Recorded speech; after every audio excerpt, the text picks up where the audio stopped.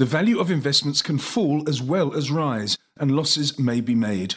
With me is Nazmeera Muller, who's the Chief Sustainability Officer at 91 in Cape Town. Now, Nazmeera, at the time of this recording, you're due to present at 91's Global Insights Conference, which thankfully is returning as an in-person event in London. You're going to be talking about sustainability, but please give us, if you would, 91's interpretation of sustainability. Lindsay, our core view around sustainability is that it has to have substance behind it. That the core responsibility for integrating sustainability into portfolios sits with the investment teams, and that the first step in this journey is that you have to be able to assess and price the externalities, and the investment teams are responsible for that.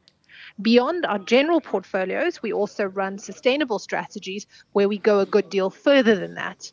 But I think the first part that I've outlined is the most important thing for the bulk of our portfolios. How important is it to you at 91 as an entity? I mean, you're talking about the investment managers, the various divisions, etc. You're the Chief Sustainability Officer, so you have to promote it. Does everyone buy into this, as I said, as a company? I think there is a very deep buy-in to this, starting at the CEO level and moving downwards. And I think what's important to realize is this is not just a feel-good issue for 91. I think there's a fundamental belief that the externalities that sustainability encompasses, so those environmental issues, the social issues, the governance issues, are increasingly being priced into markets faster than was the case historically, partly due to regulatory changes and developments, partly because we've seen the impacts of governance failures or environmental failures on companies' revenues, their top lines, and then their bottom lines. Okay. What about the clients themselves? You mentioned the phrase buy-in in a previous answer. Do your clients share your vision? Do they buy in as well? We are seeing increasing focus from our clients on this issue. And I think where we started this conversation is for the bulk of them, they want to see sustainability integrated into their current strategies. They're not changing their targets. Their targets are still financial, but they think that it's really important that the sustainability issues are integrated into the way their money is managed.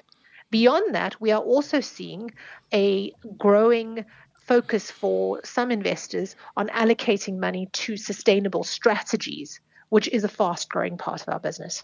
When you say sustainable strategies, do you mean companies that are employing sustainable strategies or asset managers that are doing so? So when I say sustainable strategies, I'm talking about funds that have a specific factor that they're trying to promote or impact. So where money is being managed with sustainability integrated into their process, which we see across the firm. But in addition to that, they have a positive target that is in addition to the financial target. Do you lobby companies, Nazmeera, at 91? Do you say, we like your company, we like the product, we like the growth prospects, we like the whole story, but on the other hand, your sustainability levels are not at the level that we want them to be. So do you lobby them in that regard? Lindsay, I'm not sure we use the word lobby. I think the word we use is engage. Okay. As shareholders or debt providers to companies, we have vigorous, open discussions with companies that is, we would hope, is actually quite constructive, that we are not simply trying to tell them what they're doing wrong. We're trying to offer some input and thought that we think could be helpful. And the reason why is because we think that if those issues, those sustainability issues you listed are not dealt with, that there will be an impact on the company's earnings and on their valuations. And therefore, we think by dealing with them, by resolving them, it actually is the best financial interests of the company and of our clients as well. 20 years ago, Nazmeera, there would never have been such a title as Chief Sustainability Officer at any asset management company in the world. So it must be quite exciting for you to be in this position and to sort of forge ahead. What is your overriding message going to be at the Global Insights Conference? Lindsay, I would say not 20 years ago, probably 5 years ago, it wouldn't have existed. So this is a very fast-moving field. And I think for us as a business, what is key is that any approach to sustainability remains very close to the investment approach in our business. So our overriding approach is that we are focused on substance over the message, and we want to have as much real world impact as possible.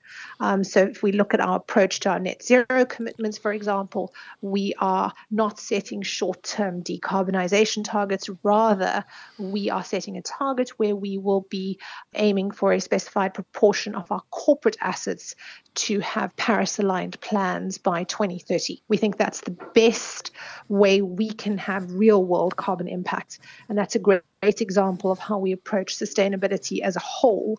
We want there to be real-world impact from the actions that we take. Nazmira, very good luck with that goal, and also very good luck at the Global Insights Conference. That was Nazmira Muller, who is the Chief Sustainability Officer at 91, based in Cape Town. This podcast is a marketing communication and is provided for general information only and assumes a certain level of knowledge of financial markets. It is not an invitation to make an investment and should not be construed as advice. The views in this podcast are those of the contributors at the time of publication and do not necessarily reflect those of 91.